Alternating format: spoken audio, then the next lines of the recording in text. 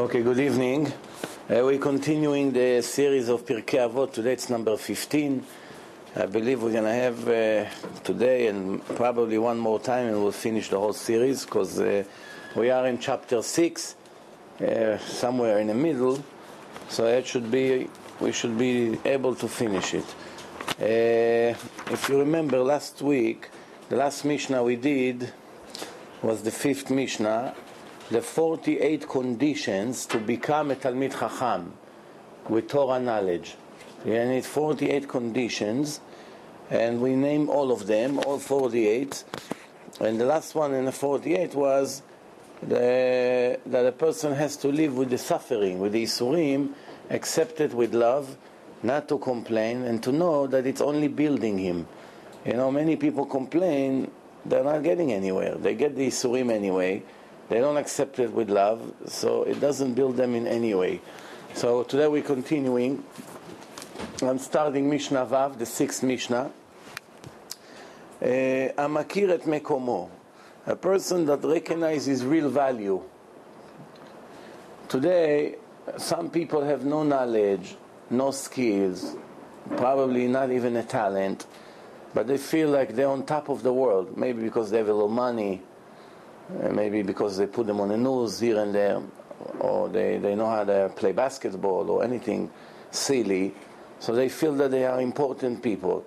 But the value of a person is not getting evaluated by how much money he has, or what kind of car he drives, or how good he is in sport. All these things is real complete nonsense. Nobody gives you points for your achievement as far as how fancy your life is. The only way to evaluate a person is two things: his knowledge in Torah and his personality, his traits. Are they corrected or they are corrupted? That's all. That's the value of a person. You put a person and you want to evaluate him like you measure a battery. It tells you 80%, 60%, right? It tells you how much power this battery has. If there was a way to connect a special tester to test the person, it would show you Torah, pass. You're in a red zone, you're in a green zone. You know, passed or fail. Or in personality. Sometimes a person has good traits, he worked on himself, he corrected his personality, but he doesn't have enough Torah. Sometimes he knows Torah, but he doesn't focus on correcting his personality. You need both. In order for you to be Talmid Chacham and a Tzaddik, you need to focus on those two things. And that's your value in life. That's how Hashem evaluates you. And if you remember in one of the lectures I said that sometimes a person died, it's equal like 1,000 or like 100, depend. Because it doesn't go, oh, this person has money like 100 other Jews, so let's kill him instead of them. It doesn't work that way.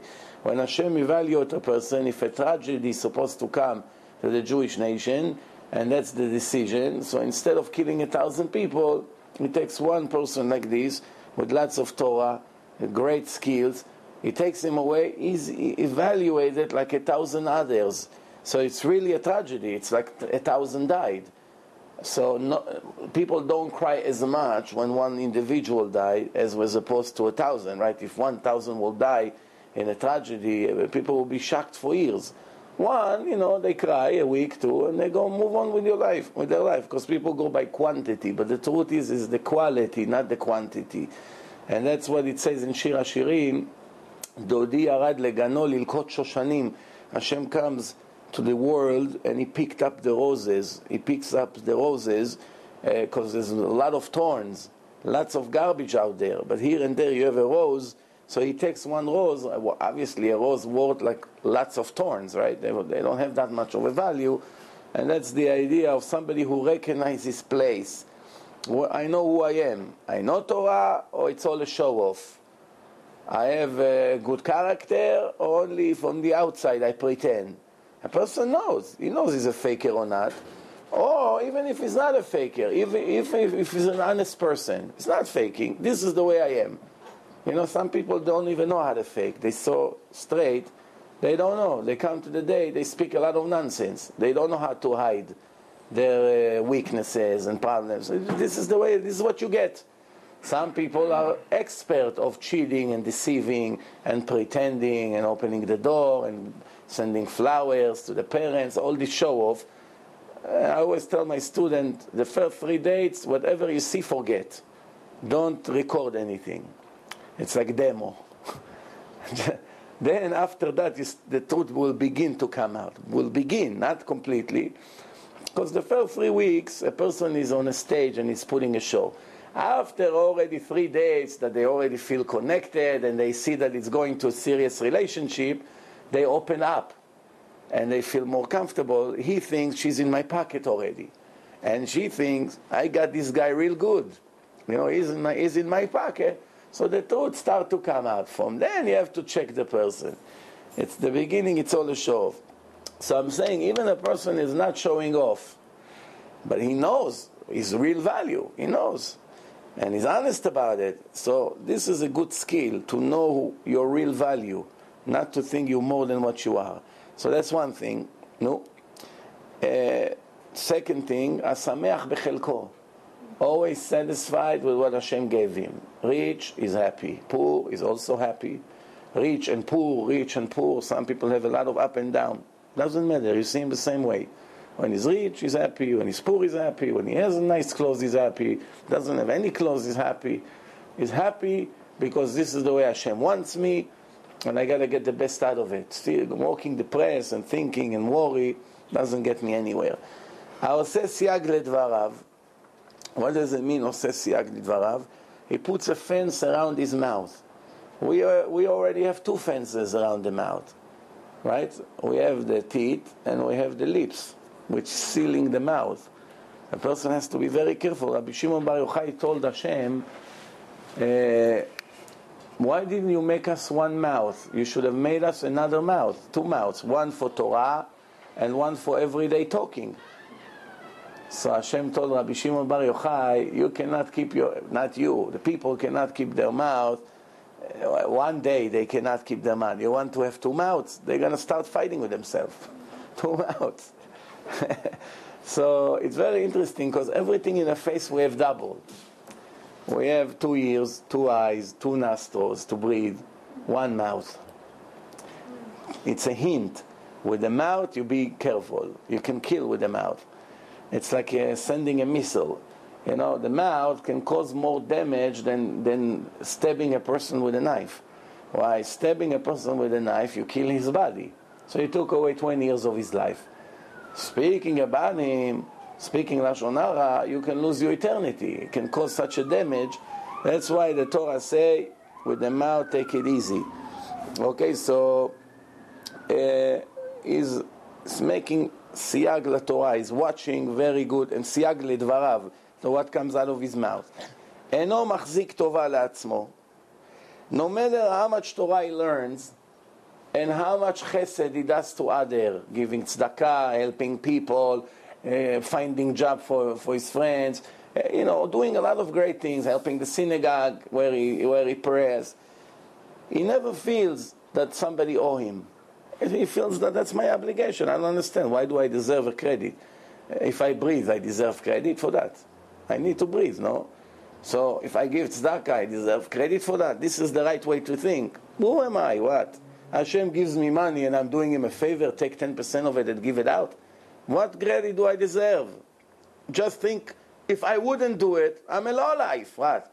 Somebody gives you 100% and he asks you give 10% to this guy or to that guy, and you're playing games with him. I would give, I would not give. What kind of a person you are? So the biggest ungrateful. So that's the idea. The idea, what should I be? Why should I feel like a big shot? Or if you know a lot of Torah and you teach others, what do you have to feel great about it? It's your obligation in life. What? That's the only reason Hashem puts you here. That's the only reason He gives you money and a car to drive and food to eat and a blanket to have. All these things that He gives you was only for that. So you want to take everything and do nothing? Imagine you find a job, tell you we want you to work on the computers 10 hours a day and create for us new software. They give you a guideline. This is what we want. Every week, a new program. And you see it, you smoke your cigar, you do nothing. They kick you out of there. Who needs you here, Bichlal? Even if your father is the prime minister, they'll kick you out. They don't need you here. So the idea is, whatever I do, it's not enough. so I shouldn't feel myself that anybody owes me or anything like this. This is a very good thing. Ahuv ohev et hamakom. What does it mean, ahuv? Ahuv, it's like this. Everywhere he go, people love him. He has no enemies. Everywhere he go. Why? Everybody knows this person is honest, is decent. He never cause any harm to anyone. He's not angry. He's polite. He's smiling. He always say hello. He doesn't have any show on him. You know, he never fights with his wife when they go to public. The opposite is a real gentleman. Everybody needs a loan from him. He comes. He tries to help. So, in other words, there's nothing bad to find about him. You see, if people speak Lashon Hara about us, maybe they exaggerate, maybe they make up stories, but if we didn't deserve something, it wouldn't start. Chazal said there's no smoke without fire. If somebody speaks about you, you're guilty of something. Even if he made it up, even if he made up a whole story about you, you're completely innocent about what he said. But the fact that he speaks about you, that means you're not perfect. Because perfect people, nobody speaks about them. I know a few nice people. I was just in Arizona. I came this morning from Phoenix. And there's one guy over there. Everybody loves him. I liked him right away as soon as I met him, first time when I was there. I liked him very much. Because this is an exactly like Avraham Avinu of the Torah. Exactly. All he does is for others. Tell me who needs, right away he runs to help. The shul needs, right away he runs to help. He gives respect. He's a person that when I come to the airport, he gives so much respect. First of all, he's waiting there way before. And then you have the suitcase with the wheels. You don't even feel you carrying. The wheels carry it. You just pull it. It's not heavy. He doesn't even let me go 2 steps without taking it from my hand. I said, no, it's okay, I can walk with it. It's nothing. No, God forbid. God forbid. Like, ooh. And then, like last night, going back to the airport, right from the lecture to the airport, we already have 2 young guys taking me. No, I have to come to the airport. I said, no, stay. They serve nice food, beautiful food, catering there after the lecture. Stay, eat, be with your wife and the children. No. He left the plate right away, runs into the car. Perfect person. Maybe life. Perfect person. No, to everyone, not to me. To everyone like this. And everybody there in a community, you hear Lashon Hara here, Lashon Hara there, Lashon Hara you have everywhere. But about him, unanimously, every person who his name is, oh, what a great guy. What a nice guy. Right away. This is called Ahuv. Why? You're perfect. So then nobody has one word to say about you. Nothing. Ahuv. Then, Ohev et hamakom. Loves Hashem. He loves Hashem, thanks to his love to Hashem, so he's busy with the Torah. And Hashem reveals his secrets to him. With life, he gives him bonuses that other people don't get. Then, Ohev et habriot. He loves every person, even if they're not perfect. To love perfect people is very easy. Your soul wants to be like him, so you love him. That's why everyone loves the baby, because they don't have any sins yet. They don't have sins yet. So right away, everyone see a baby. Everywhere you go with the bank, right away, everyone smile to him. We go to the store, everyone smile to the baby. Why is it? Because your soul hope to be like him. Clean, no sins, everything perfect. He didn't have sins yet. So here, Ohev et habriot means the idea is not only to love who is perfect, to love every person. And when a person makes a sin, even if you hate what he did, the idea is to remember to hate the sin, not to hate him. And that's why Chazal gave us an explanation. How does it work? Like if you see a person made a horrible sin, so right away you don't want to do anything to do with him. You don't want to be near him. You don't want to bring him anywhere near you, which makes sense. But you have to remember that for you, it's a very bad sin, because if you had this opportunity, you wouldn't even consider to make such a sin. So for you, it would be easy not to make that sin. But for his test in life, very difficult to pass the test. Like I see by the kids, One kid always have tzitzit. When he sleep, even when he doesn't need tzitzit, at night he puts tzitzit. Well, it's not difficult for him. Then the other boy, all day it's a struggle. It's killing me. I don't like it. It's too hard. It's too small on me. I need a bigger size. All the excuses. All day it's like you have to be a detective. Where is your tzitzit? Where is it? You obviously see that for him is a million times harder. So the time that he puts it, he gets so much more reward than the other boy that for him it's like another t-shirt. Anyway, I wear a t-shirt, so what's the big deal? Same thing in life. Some people, it's very difficult for them to put a kippah. They embarrassed. They always think what people think about me at work, in the airport, or people that knows me when the day that I didn't have a kippah, now I show up with a kippah. After 5 years, they see me, what they gonna think. And some people, as soon as they become religious, not only kippah, he's 2 weeks religious, he kept 2 Shabbatot, he already have a beard like the Ben Ish Chai. Big peot, like a zombie, everywhere he go, with his big hat. Well, he doesn't know how to read Rashi, already he looks like a rabbi. Obviously you see that this person doesn't care what people think about him. He doesn't care. People like this usually don't care about anything, what people think about what they wear, how big is their belly, they don't care about this thing. Why do I care what they think about me? Some people care about every little thing. What is is if he goes on Shabbat to a place that is modern people, he's thinking a million times, should I dress like them or should I dress like the way I am? Why? Because he's always thinking what people say about me. You can't compare him to him because there's 2 different difficulties. So, he loves, ohev et habriot. He loves, briot comes from the word bria, that Hashem created them. One way to show that you love people is always to be busy to bring them close to the Torah. Kiruv. That's what we call kiruv. Mekarvam la Torah. Kiruv comes from the word mekarev. Mekarev means bring closer to Hashem.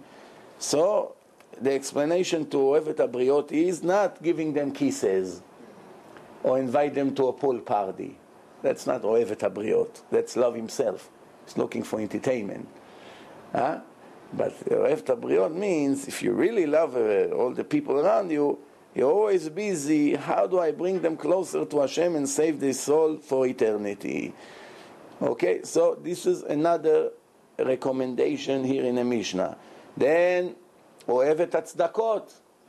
Not only give tzedakot, enjoy to give tzedakot. He already trained himself. When is my next tzedakah gonna be? When is the next poor guy will knock on my door that I can help? Or if 1 or 2 days people did not knock on his door, he's looking, where can I give money? Where can I give money? I told you the story about Pupe, the Rebbe from Pupe, the Hasidim, that they needed money to open cheder, yeshiva.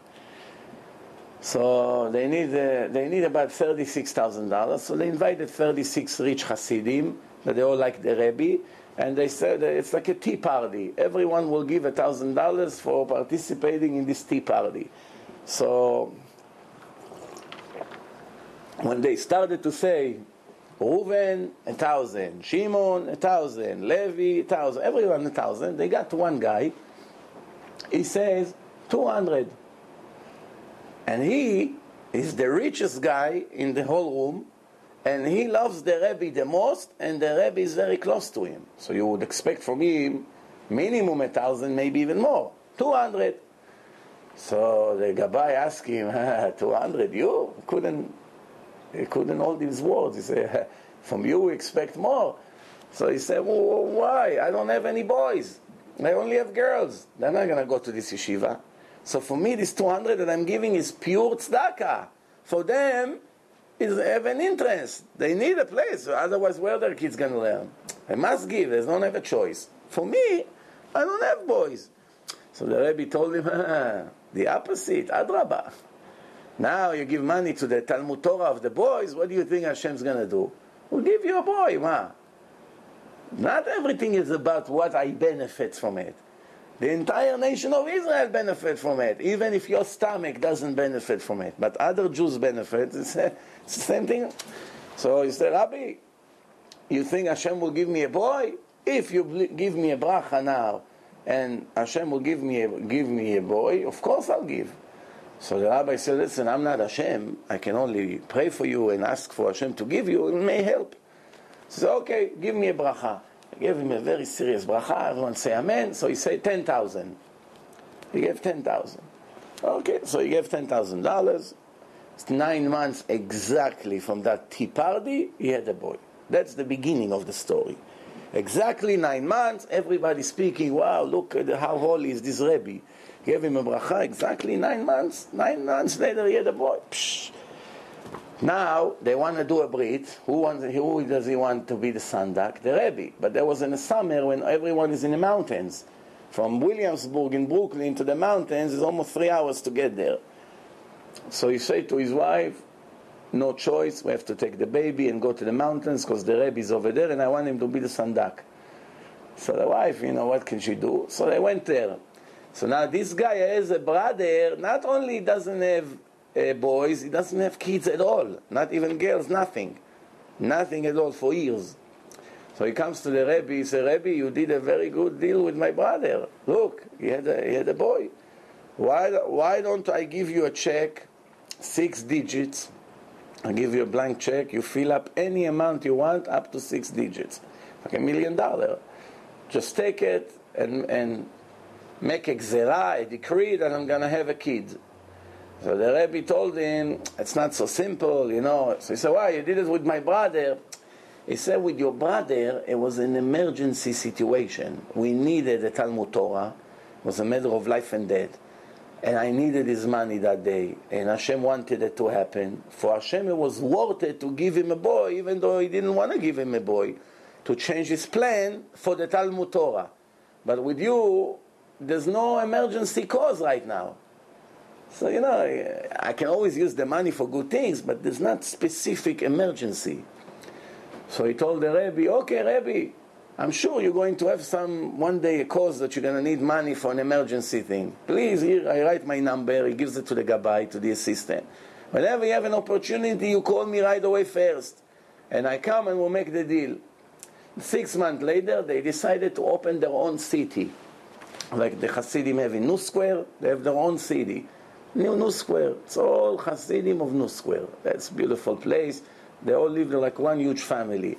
With the Rebbe in a big, huge, fancy building, 10,000 Hasidim daven in the same shul. Amazing. So, the Rebbe decided to open this town, but the problem is, you need millions of dollars for that. It's not so simple. So the gabbai said, oh, Rebbe, we have the money, what do you worry about? Now, this guy that doesn't have kids is a lot richer than his brother. He's the richest guy. They call him up, are you still interested to do the deal? So sure, come quick to the Rav. He come, he give a check, blank check. He say, Rav, you fill out any amount you need. Just make a decree that I'm going to have a kid. So the rabbi told him, I can only promise to pray for you. No guarantee. It's in the hands of Hashem. I'll do my best. So he said, okay. So he gives him the blank check. So the rabbi writes $180. So the poor guy, the rich guy, is thinking to himself, probably he sees that I have a decree on me that I'll never have kids. Why he behaves like this? I'm giving him a blank check. He can write $5 million. He writes $180. He got nervous. So the rabbi, you see something you're not telling me? I say, no. Don't worry. You did your mitzvah. So he said, no. That's not a mitzvah. He took up another check. He signed on it. He said, here, take this check. Write any amount you want. Up to $10 million. Any amount you want. And pray for me that I have a kid. And he left. 3-4 months later, no kids. His wife, still very skinny. He comes to the Rebbe, says, Rebbe, didn't we make a deal? The Rebbe said, did I promise something? I told you I'll do my best. Believe me, I pray for you every day. I didn't forget you for a second. But we need Hashem to agree. So, okay. Say that I'm just checking. 2 months later, the Rebbe passed away. This guy have no kids.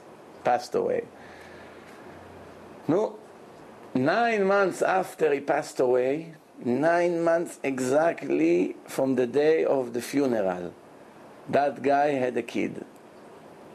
So all the Hasidim started to say, see, what the Rebbe couldn't do from here, when he went to the court of heaven, he got it from Hashem.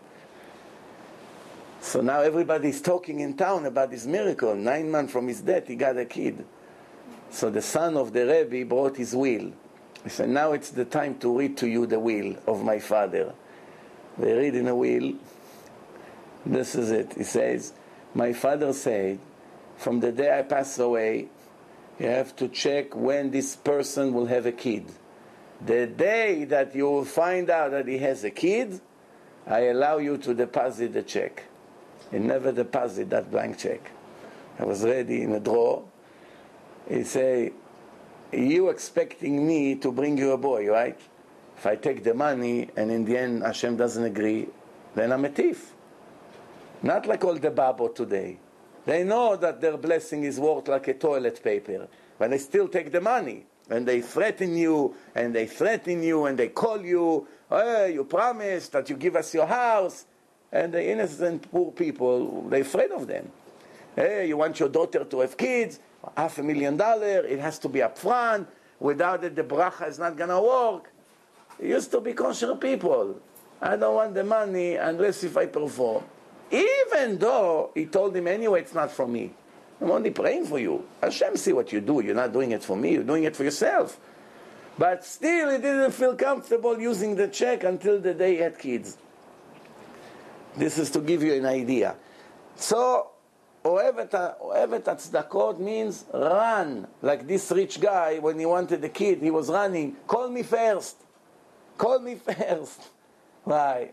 When you know that the power of this tzedakah, call me first. No, fine.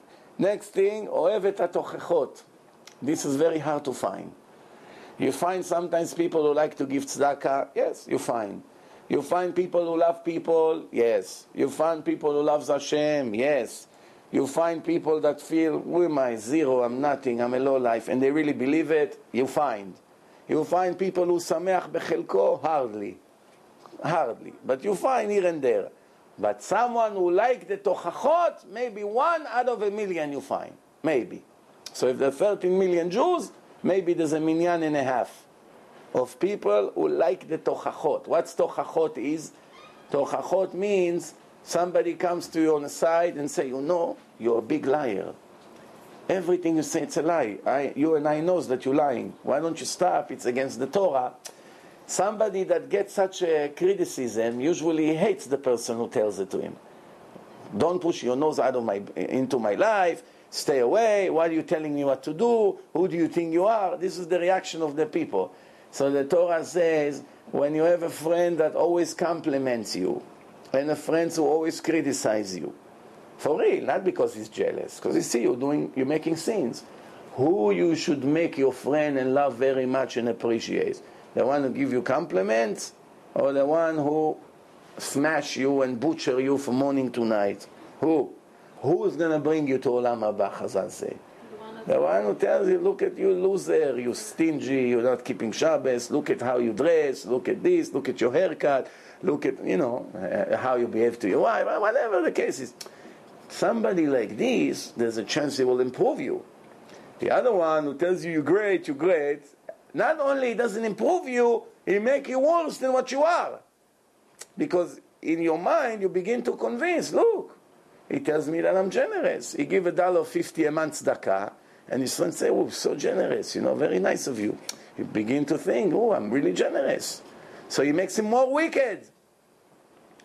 Oh, you dress very nice. Who say you have to dress like this? No, you're good. That shows that nobody tells you what to do. You have your own opinion. So this is it. Ohevet HaTochachot. When somebody tells him this must be changed, he says, oh, thank you for telling me. Sometimes you tell people in the shul, you don't put your tefillin right. They fall on the forehead. You see that he's doing all the mitzvah and he gets nothing. It doesn't count. So sometimes you come to somebody and say, the tefillin has to be here. There's 2 kinds of people. Some of them make your face like, get out of here, who are you? They don't know who you are, but still a Jew comes to another Jew and say, the tefillin is supposed to be here, not here. And some of them say, oh, thank you. Oh, yeah, really? Thank you. Right away, you see, humbled, proud. Right away. אוהב את המשרים. אוהב את המשרים, he likes honesty, appreciate honesty. If he has two kids, one lying all the time because he doesn't want to get punished, and one always say the truth. Even though he gets the punishment, he still say the truth.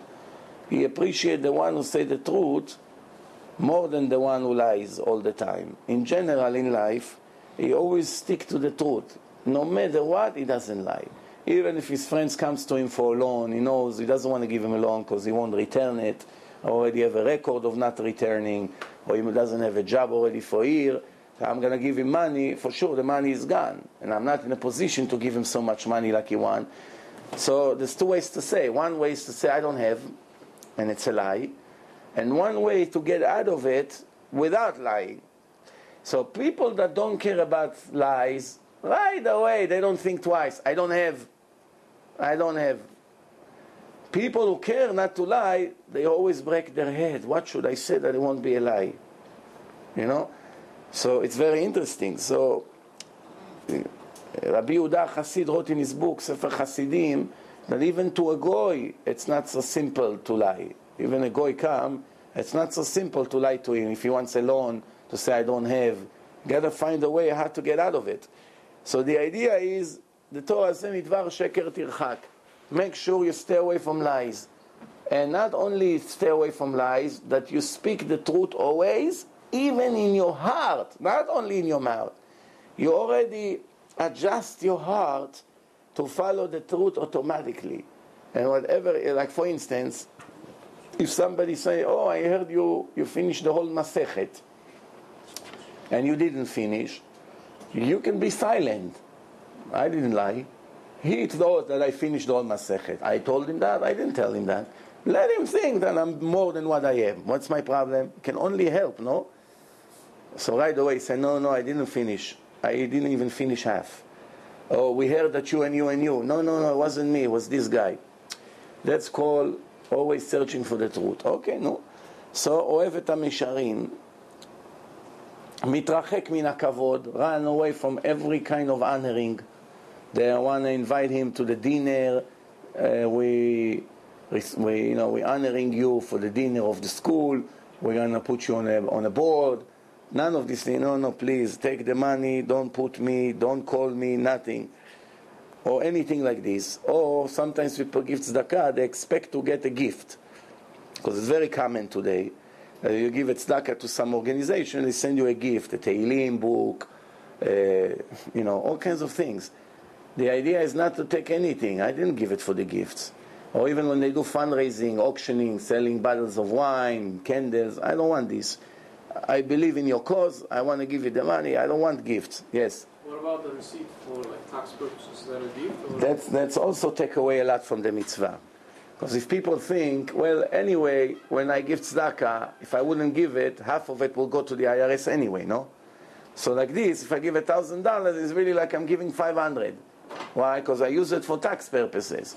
So really, in reality, they only give 500. There's only one difference.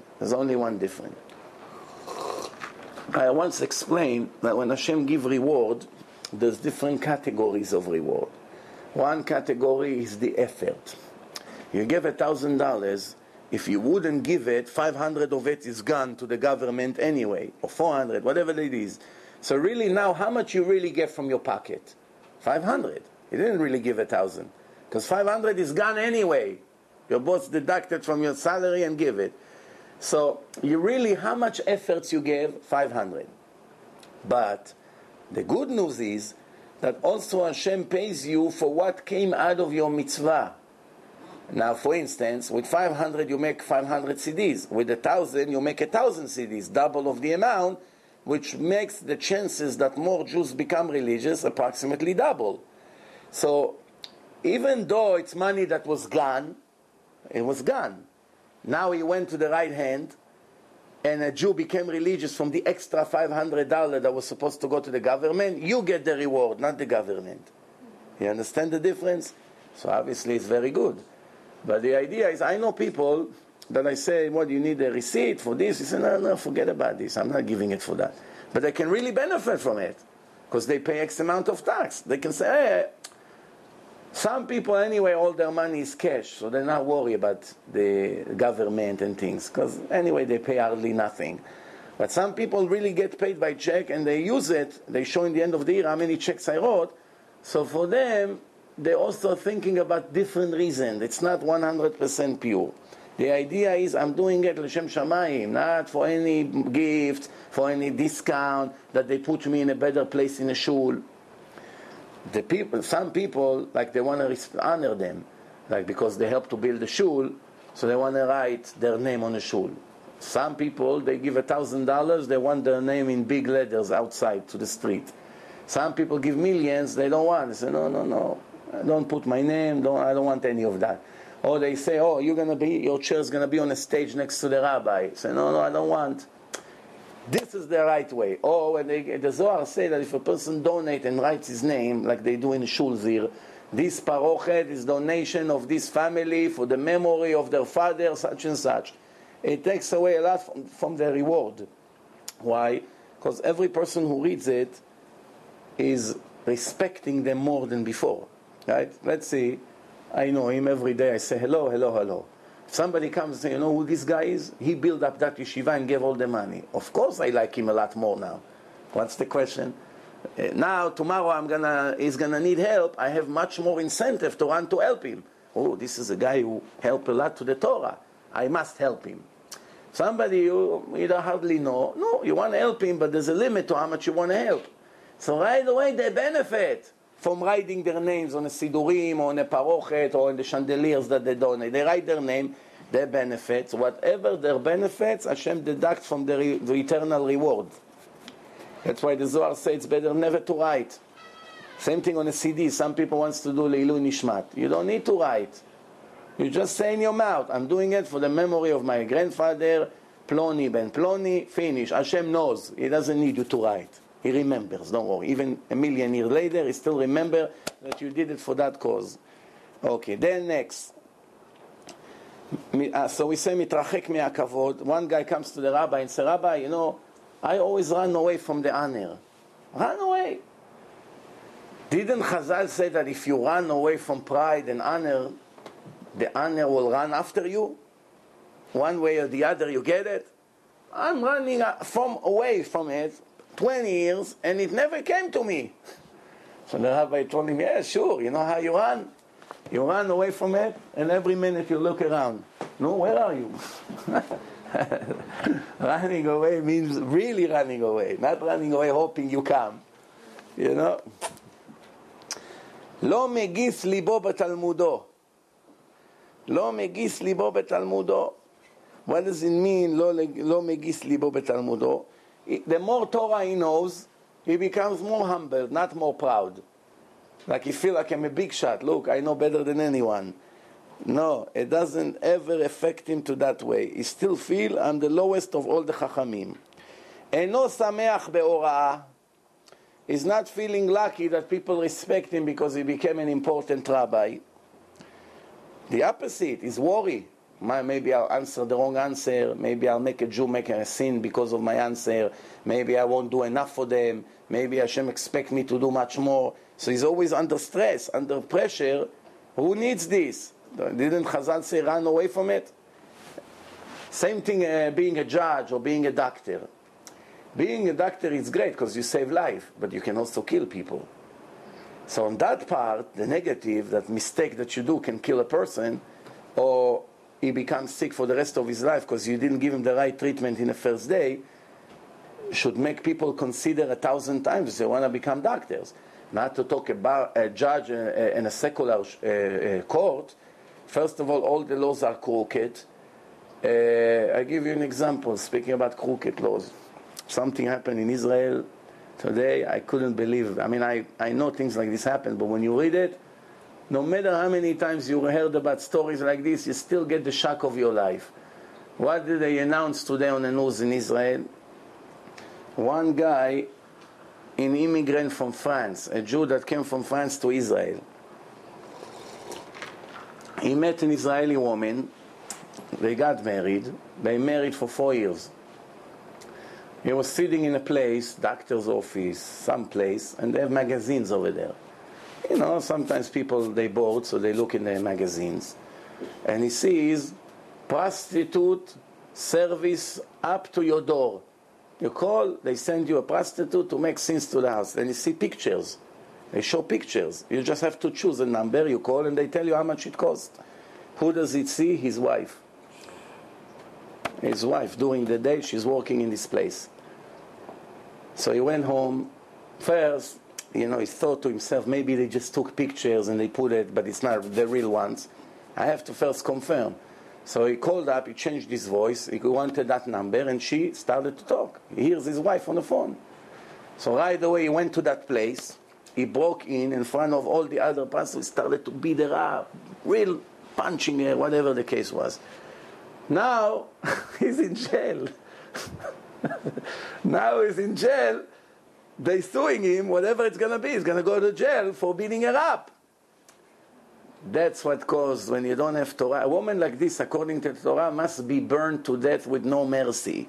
No rights. She lost her ketubah. She lost her children. They have to put her in front of everyone to know what a low-life woman, that this is what she does. Now the husband that gave her a smack or two is going to jail for a few years. They don't know yet. So the people who write comments, you know in the news how it is. People write comments. So one guy wrote, not religious guy. He said, I'm so disgusted from the court here. These left liberal Jews, they destroying us completely. This is an example of what liberal Judaism brought to us. That the real victim that got the shock of his life and trauma for the rest of his life, he is the criminal. And she got away with no punishment, nothing whatsoever. You understand what's going on? Don't think in the United States is anything better. A woman like this, she still get the kids. They go to court, the judge will give, and who's going to be the judge? A Jew. Who do you think it's going to be? You know? And that's what's going on here. So, to be a judge is really very foolish. Why people wants to be judge? For the honor. You have to know, in Israel, you have to be a lawyer first. And a real serious lawyer, and then your chance to become a judge. But the lawyers make 100 times more money than a judge. A judge make $6,000-$7,000 a month. If you have your own firm in Israel, you can make $100,000 net a month. If you're a criminal lawyer and this, you know how much money they make? Just like here. Why would you give up so much money to go and sit in court all day and be a judge? And give up so much money? For the honor. Honor in your life, attention, people bowing down to you, people think 10 times how they refer to you.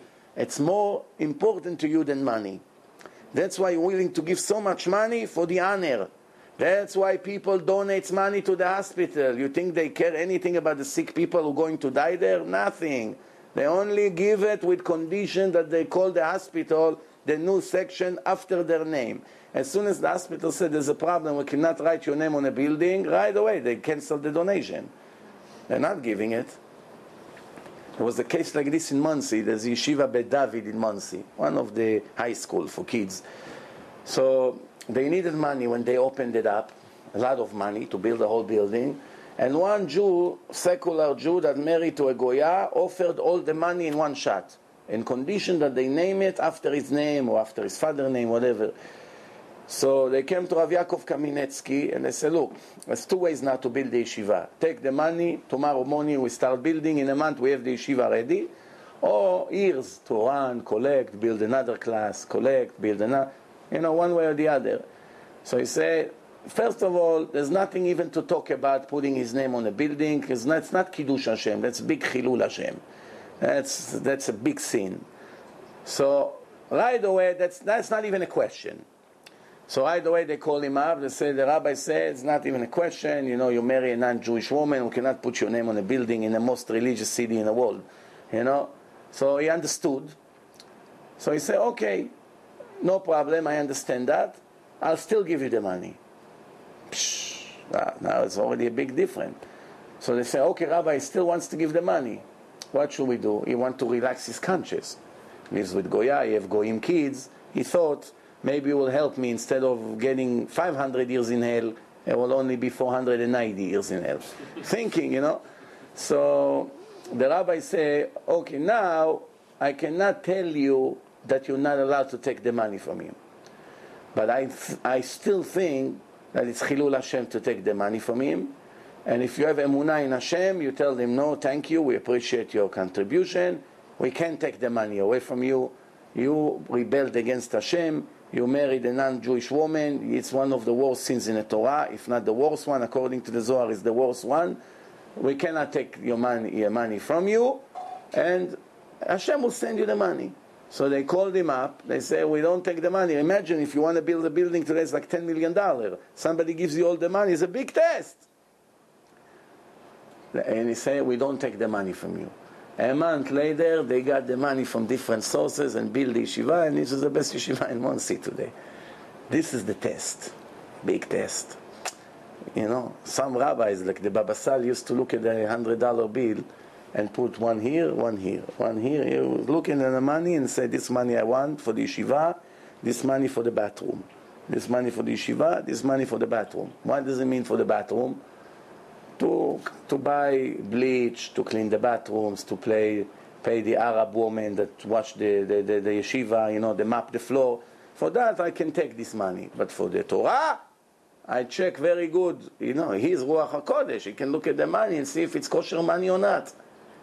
Kosher money or not. Anyway, so we're continuing. No sameach bora is not running after becoming. Why I say that to be a judge is foolish? Because one mistake you do, you send a Jew to jail, and according to the Torah is innocent, you have to pay for every minute that he's in jail. What do you think? You send him 7 years to prison, you destroyed his house is broken, his kids went on the way.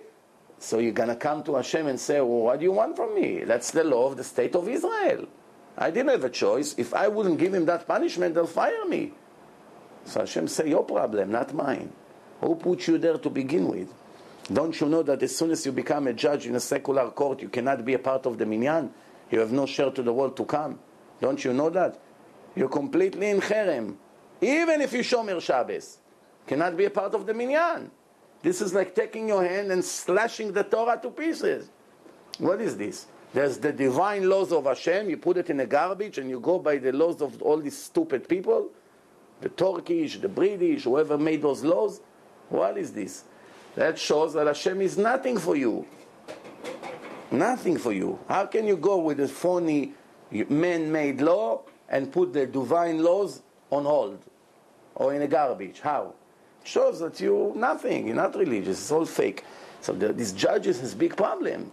Even if they really try to be honest.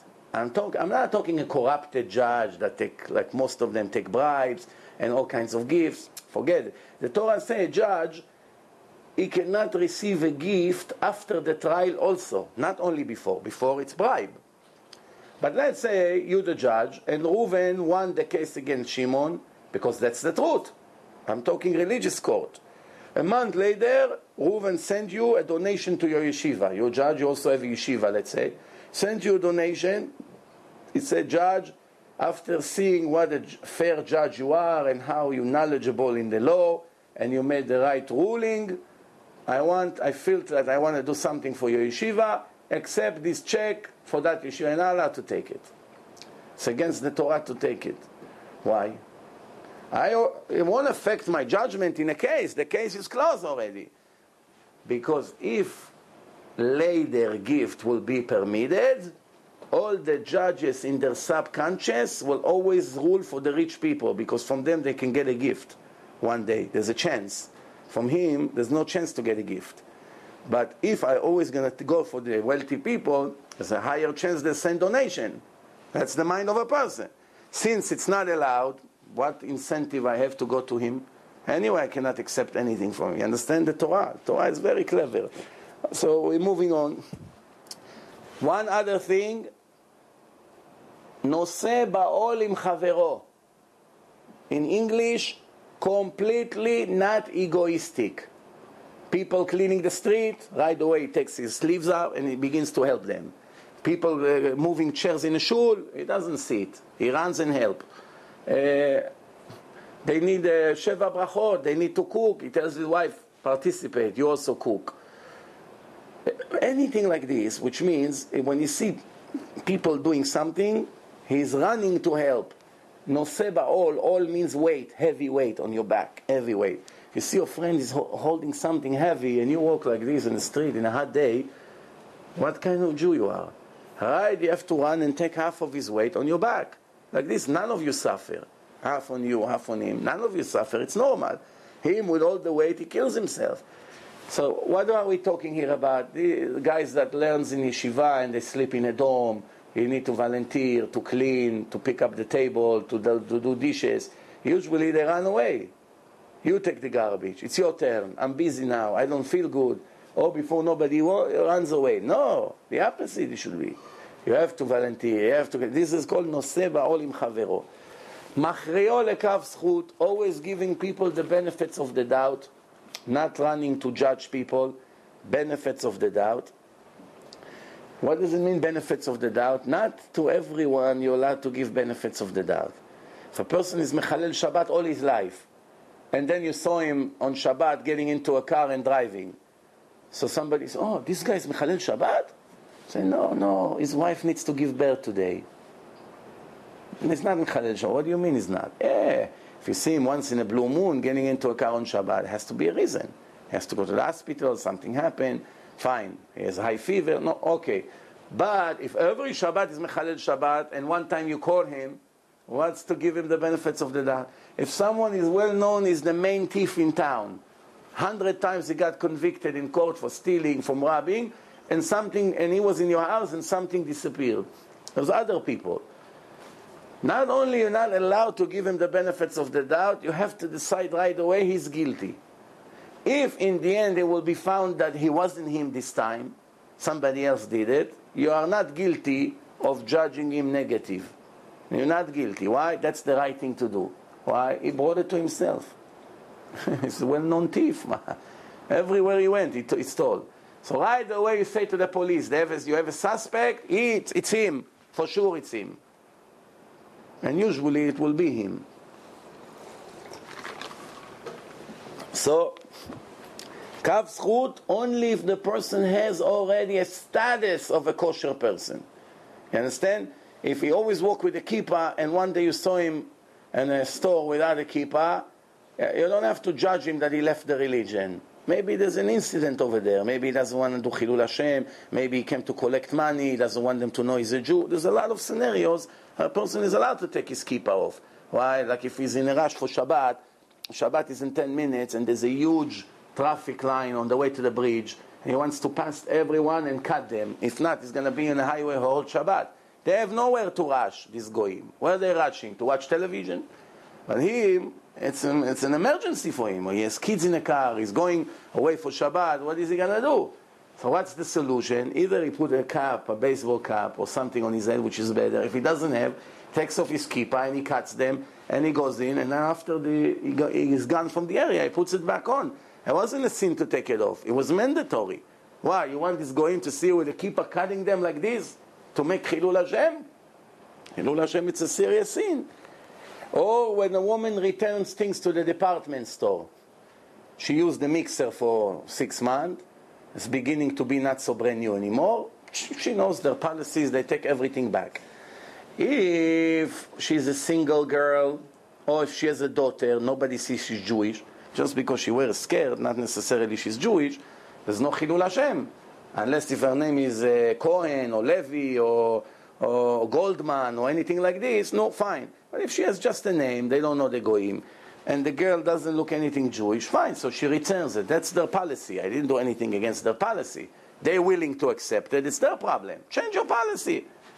But if you come with a yarmulke, or you cover your hair, and they see you Jewish and you return it, that's a very big problem. What do you think these goyim think? Look at these Jews. They use it for 6 months and now they're returning it. When they do it, they don't care. Fine. It's no problem. But when you do it, it burns them from inside. This is the anti-Semitism. This is in their genes. This is it.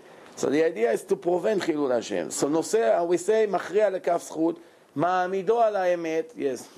But it sounds like you can do this anywhere you can go. Is there like a limit when you shouldn't do that? I mean, That means... Like I said, if they know you're a Jew, you gotta either you send it with somebody else, or you have to find a way to do it. But if they see what you do, if you return it the next day, that's no problem. There's no Chilul Hashem.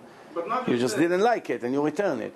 But if you use it for a while and now you're returning it, you know it's not 100% kosher. But like it's in general, basically what this sounds like is that as long as you take off your kippah, you can do whatever you want. They're not going to know it. No, you can do whatever you want as long as it's not against the regulations. If you broke it and you now want to return it, they won't accept it. So you come and tell them it came like this. This is stealing. You come in and say to them, oh, it's missing a part. Why? Because your son threw it in a bathroom and flushed the water. So you can tell them a story. It came like this. I don't know, defected and missing a part. They will have to believe you. They cannot prove. So they take it back. This is stealing. If you broke it, you cannot return it. If it can broken, of course you can return it.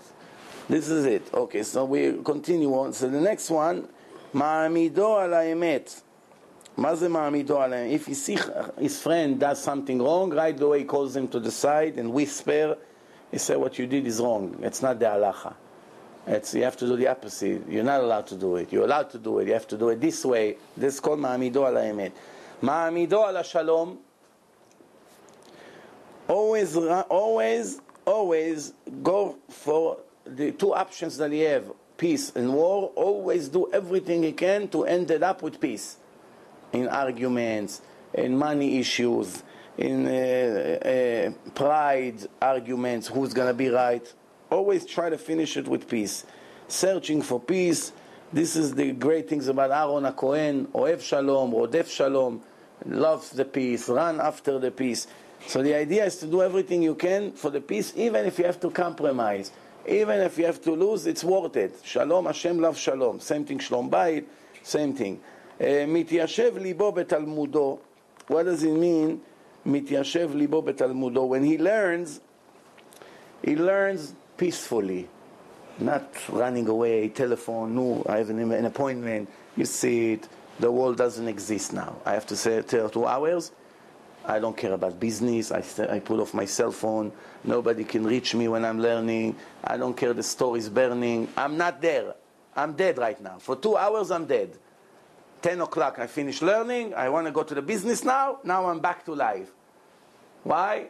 Because if you're always on a standby, that to get a call from here, from your wife, from here, from the office, from the customers, the learning will never get you anywhere. Because you're really here, but you're there. Your mind is there. That's the Gemara that the rabbi taught, Rabbi Freda taught his student 400 times every day, the page of Gemara. 400 times. One time he came, he said, Rabbi, he said to his student, today I'm in a rush. I have a meeting in the afternoon. I have to make it. Business meeting. Please, today try to understand faster. So by the time they finished 400 times, you see, he still didn't understand. Not only he didn't understand faster, what he normally understand every day, today he didn't get it. So he told him, at least you would learn like every day. Why today you learn worse than every day? So he told him, I tell you the truth, Rabbi, from the minute you told me today, try to understand fast, I was so nervous not to let you down, that I couldn't focus. So the Gemara said, now he has to go to a business meeting. He said, okay, forget about the business meeting. Let's start all from the beginning. And he taught him 400 times extra from the beginning. So the Gemara said that Hashem say, ask him what he wants, to live to 400 years old, measure for measure, or that he's going to get Olam Haba guarantee right now. He can't lose it. Imagine you have a card in your pocket, guarantee, VIP, Olam Haba. This is it. So you see that when the minds of a student is somewhere else, the learning is not learning. He couldn't focus because he's thinking, business. Okay, now, Shoel u'mashiv, Shomea u'mosif. Let's see what it means. Shoel u'mashiv is not asking nonsense. Asking to the point, not to attract attention. In the lecture, you have two kinds of people who ask questions. People who really ask questions because they want to know the truth, because they want to do the right thing. And people who ask because they already decided before he opened his mouth, the speaker, that I have to ask few questions here to attract attention. Sometimes it's to be on a video in those lectures that they film the crowd, so he wants to be on a video. Sometimes he wants the girls to pay attention to him, that he's smart. You know, one rabbi in the yeshiva, he was giving a shiur for all the guys in the yeshiva, and one kid got up and asked him a question. So the rabbi thought for a minute. He said, you know, you're right. I have to cancel my whole shiur. Forget everything we learned. His kushia is very strong. Let's start something else. He brought a different book and started to learn a different subject. When the shiur ended, all the students came to him. So, Rabbi, this is a retarded question. It's not a question.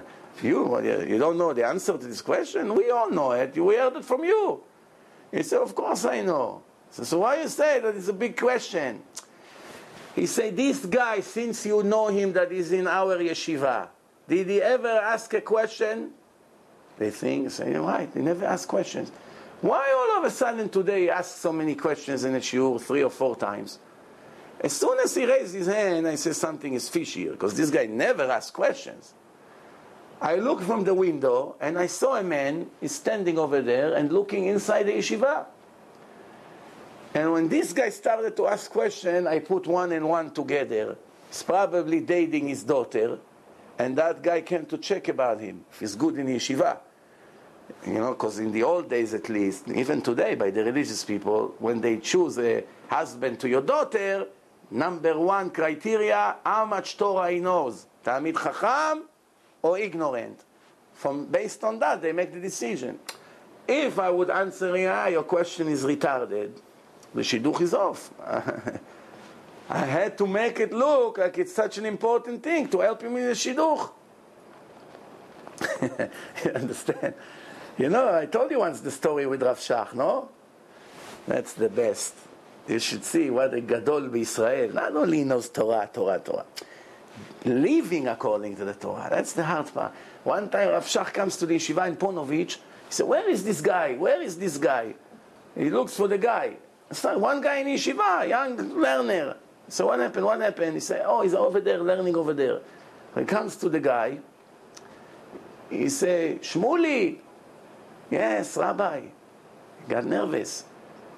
I have a kashya all morning. I cannot find the answer to it. I'm sure you're going to be the one who tell me the answer. I'm learning this Gemara, and I know there's Rabbi Akiva Iger that says something about it. Where is it? Where is it?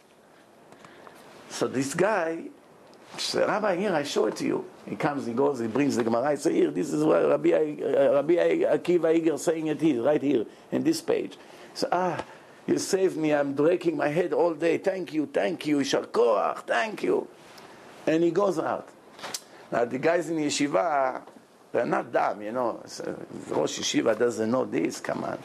What happened here? So one of them went to him, to his office, lunch break. So, Rabbi, what was this all about? You fooled them, but you didn't fool me. What was this whole show? So he says to him, since you're clever, I'll tell you. This guy was dating a girl, and he loved her very much. And she also liked him. Everything was looked that they're going to close. And the last minute, she changed her mind, and she broke the shidduch. And his roommate told me that he's broken for the last 2 weeks. He's crying in bed. He's killing himself for this shidduch that he lost. And he's depressed.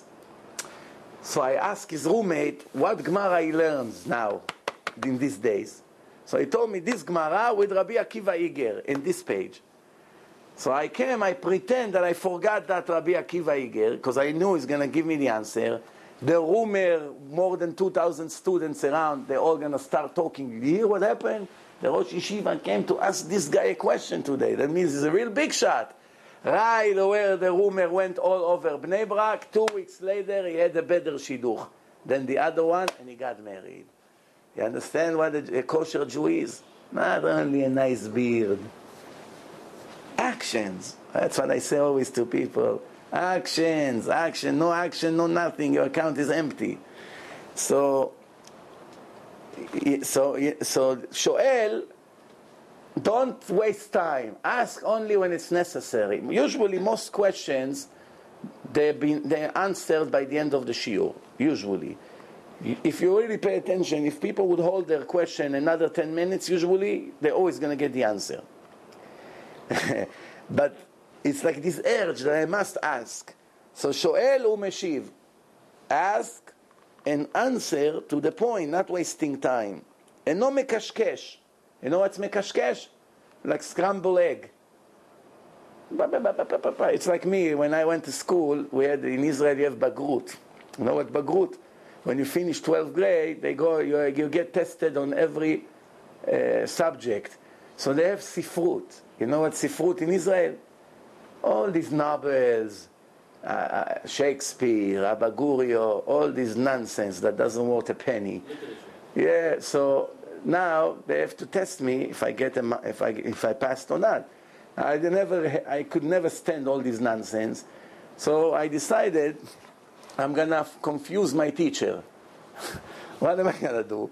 I write so much baloney and pretend that I'm an expert in sifrut.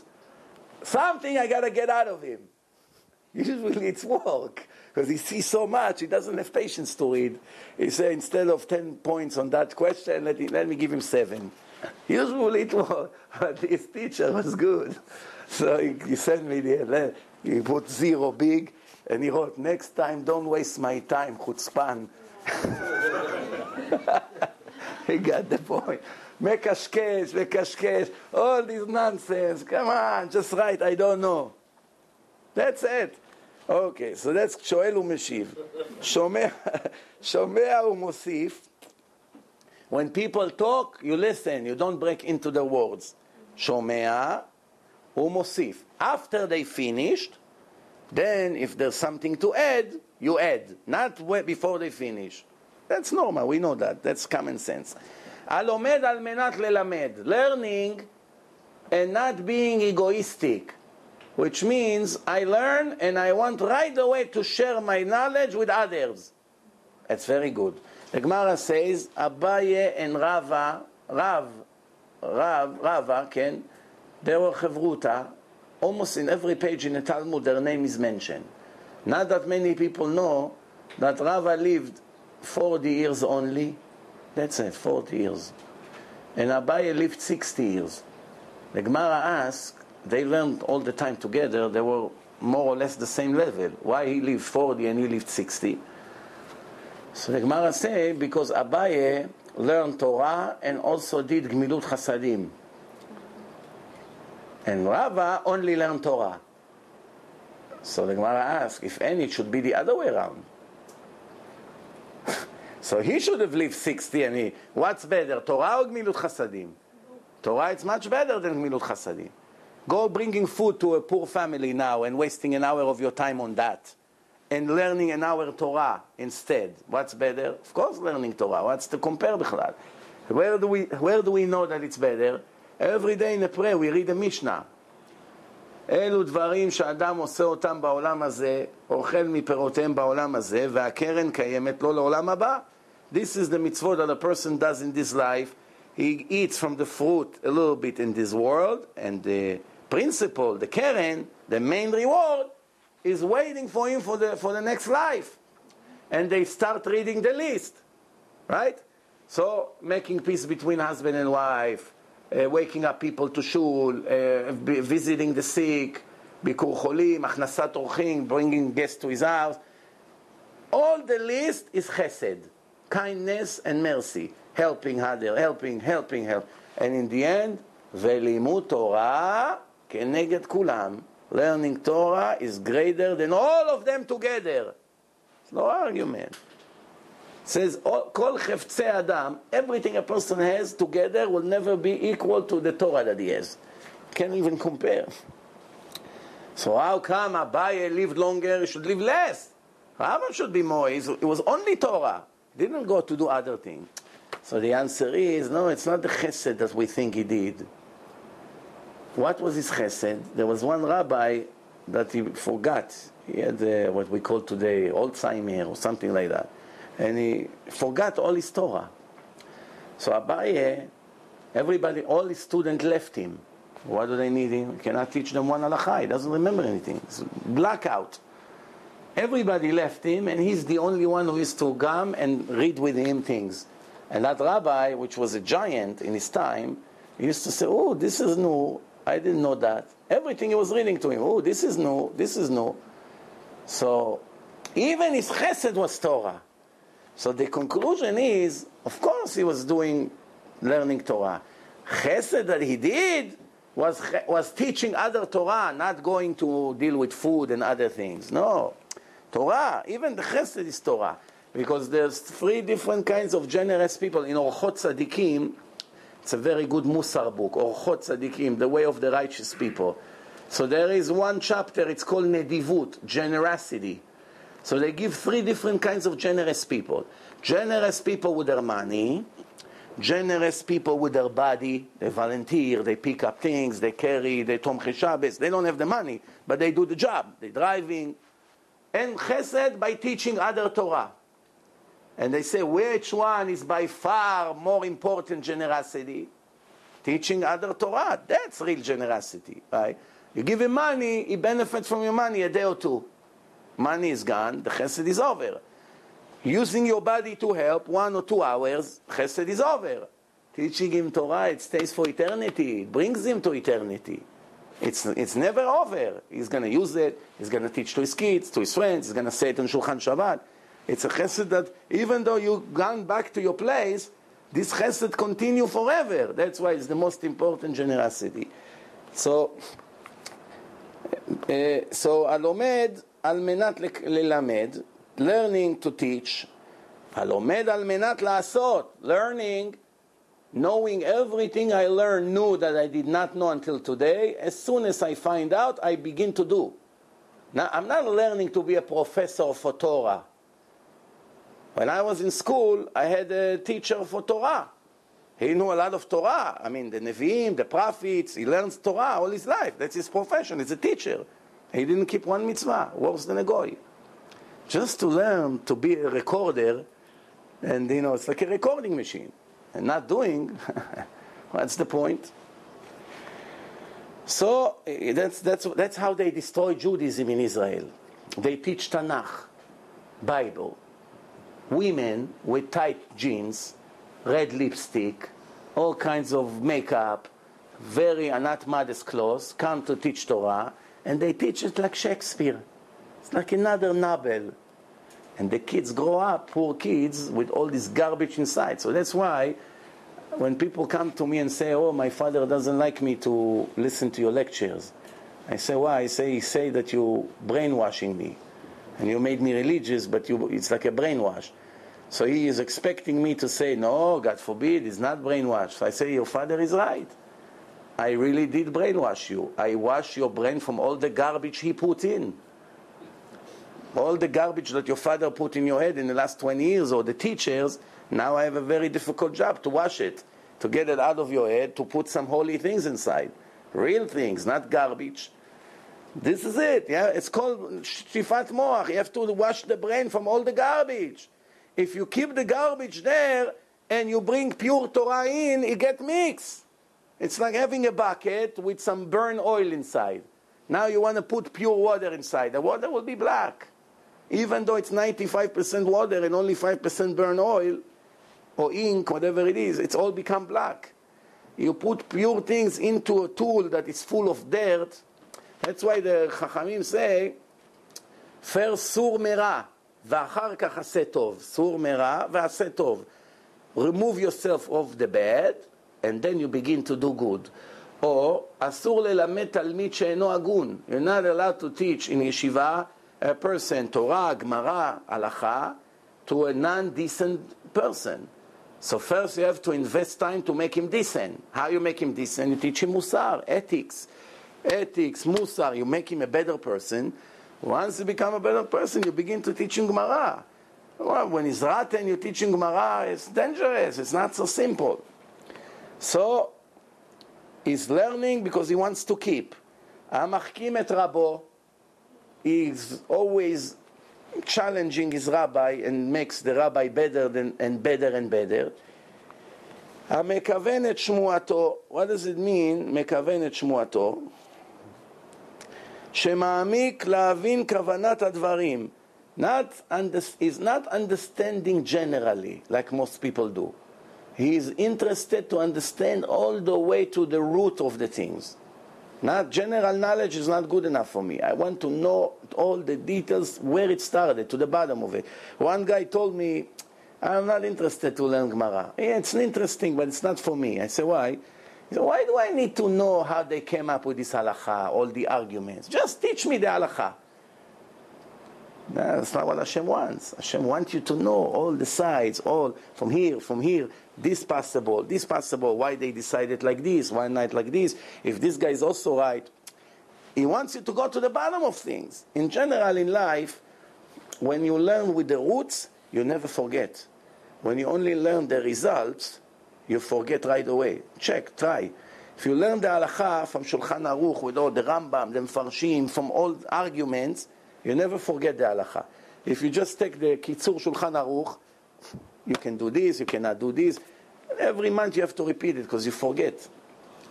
And it's different, So, המכוון את שמועתו, so always go deeper as much as possible. האומר דבר בשם אומרו, give credit to the people who he learned it from. Let's see, he learned halakha from one rabbi in shul yesterday. He comes to his house and says to the guest, he has to say, I heard it in the name of that rabbi. Not to take credit for himself. You understand? So that's why? Because המביא דבר בשם אומרו מביא גאולה לעולם. He brings salvation to the world by giving the credit to the people who deserve the credit. שנאמר, ותאמר אסתר למלך בשם מרדכי. Esther came to the king Achashverosh. She told him everything she told him in the name of Mordechai. She didn't take the credit for herself. She said, I'm telling you in the name of Mordechai, the Jew, a Yehudi, and this is it. Now we'll finish with one story about this. Just that you know, we did today only one Mishnah, but very long one. It's many different subjects in it. So it could be that we won't be able to finish till next week. Maybe in Aseret Yemei Tshuva we'll finish. But just speaking about saying something in the name of somebody else and giving him the credit, I once told you maybe the story, maybe not here. He used to be a rabbi that was very, very poor. His name was the She'agat Aryeh. That's his title. She'agat Aryeh means the roaring of the lion, which means he's a giant in Torah, a hero. He knows everything. Very, very sharp person. But he was so poor, he couldn't even afford shoes. When people were poor in the old days, believe me, it's real poverty. So one time he went to a town. They were walking a lot with their feet, so he arrived to a town, and he has to stay there for Shabbos on his journey.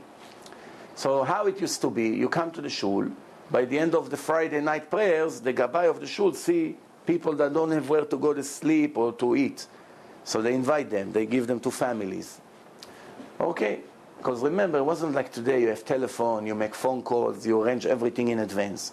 No telephone. Life without a telephone is much, much more difficult. You go there, you have to find the gabbai, and everything has to be when everyone is present. And that's the only way, to come to shul, and they find you a place to sleep and to eat. So he say, okay, you're going with the rabbi today. You're going to eat by the rabbi and sleep in his house. So he comes, so then the rabbi they're eating in his house. The rabbi told him, to the guest, please say Dvar Torah. So he said beautiful Dvar Torah, and in the end he didn't say where he learned it from. No credit to anybody. So the rabbi knows from what book he brought it. So the rabbi said, look at this guy, chutzpah. He gives me this whole Dvar Torah, it's in this book, and he doesn't give a credit for that rabbi. I'll test him again tomorrow morning. Maybe today he forgot. We'll see again tomorrow. Next morning, maybe you tell us another beautiful Dvar Torah like yesterday. He gives a beautiful speech. Again, no credit for the rabbi where he learned it from the same book. Then he said, I'll give him one last chance, and if he's going to do the same thing, I'm going to... Seudah Shlishit before Shabbos is over, he says, maybe you give us another Dvar Torah. Another beautiful speech from the same book. 3 Divrei Torah, everything from the same book, not one credit for the rabbi who wrote the book. The rabbi banged on the table and said, I can't take this anymore. 3 speeches you gave, all from the same book, not one word for the rabbi where you learned it from. Don't you know the Mishnah in Pirkei Avot? It says you have to say it in the name of the person to bring salvation to the world. He seems to know Torah. Don't you know that? Wait, don't move. Let me show you where it is. He comes, he brings a beautiful book, all beautiful letters, nice print. He opens it. You see what you said yesterday? Here, word by word. What you said this morning, right here, word by word. Word by word, you learned it by heart. What you say now, right here, word by word. And you didn't give any credit to the Sha'agat Aryeh. So the poor man started to have tears. He said, Ay, Ribono Shel Olam, Yishtabach Shemo. In the books I look so much better than my real life. Look how nice they cover me with leather. So that rabbi realized just what happened. He is the Sha'agat Aryeh. He didn't know. This is my book. They printed all my Divrei Torah. So the rabbi kissed his hand. Forgive me. So no. You just saved me. That I see in my life. Look at me. I don't have a piece of bread. But in what's really important, look what a beautiful, nice, beautiful book. I remember in the old days, to write books wasn't like today. You come, you pay $20, you have everything printed, smells great. It used to be either printing manually, taking Aleph, pressing with ink, go like this. Then taking Bet. Then they made a primitive machine that they have to press manually, like typing machine, but much harder. And today there's computer. The computer does everything. But in the old days, only the rabbi of the town had books. Nobody could afford books. That's why they know everything by heart. Mordechai Sharabi was a big Mekubal until 20 years ago in Israel. He came from Yaman. They're poor in Yaman. They didn't have what they have to, because everything in Yaman was manually. They wrote. The Gemara even was on a scroll, like a Sefer Torah. So when he came to teach Gemara to his student, he knew the pages by heart. They had Gemarot, and he was sitting without the Gemara and saying the whole thing by heart. You understand? When you don't have the books, you must learn by heart. Rav Ovadia Yosef and Rav Ben Zion Abba Shaul used to be Chevruta. Rav Ben Zion passed away like 12 years ago. And Rav Ovadia, when they were kids, they used to be Chevruta. So each one of them is a specialist in something. What? Rav Ovadia is a computer. He knows everything by heart. He has a photographic memory. Rav Ben Zion is drilling deep inside, going deeper and deeper, a brain like a computer. So they used to walk. Rav Ben Zion was very poor. Rav Ovadia was also poor, but his father had a little grocery store, so he could afford to give him money for the bus. We're talking 7 years before Israel was a state in Yerushalayim. So Rav Ovadia used to give him money to go back and forth every day to the yeshiva with the bus. So in the morning, both of them used to go with the bus. He used to give half of his money to him, that they can both sit on a bus and learn in a bus. And the way back, they walked together for an hour. So when they were walking, you can't walk like this and hold a big marot. Remember, it was very difficult. The marot used to be very big. So Rav Ovadia knew the whole pages by heart. He was saying first the page, and then Rav Ben Zion began to attack. So this is the best years of their life. He used to walk and say the pages by heart, and he begins, wow, this question, that. That's how they used to learn. They know by heart. One person came to Rav Ovadia and said, Rabbi, they say that you know the whole Torah by heart. He said, don't exaggerate. Only half. I said, which one, Rabbi? Which half? He said, whichever one you want. All right, thank you very much. We'll see you next Monday for the last lecture of the year here, 2 days before Rosh Hashanah. Monday night, next week. Thank you. Call to.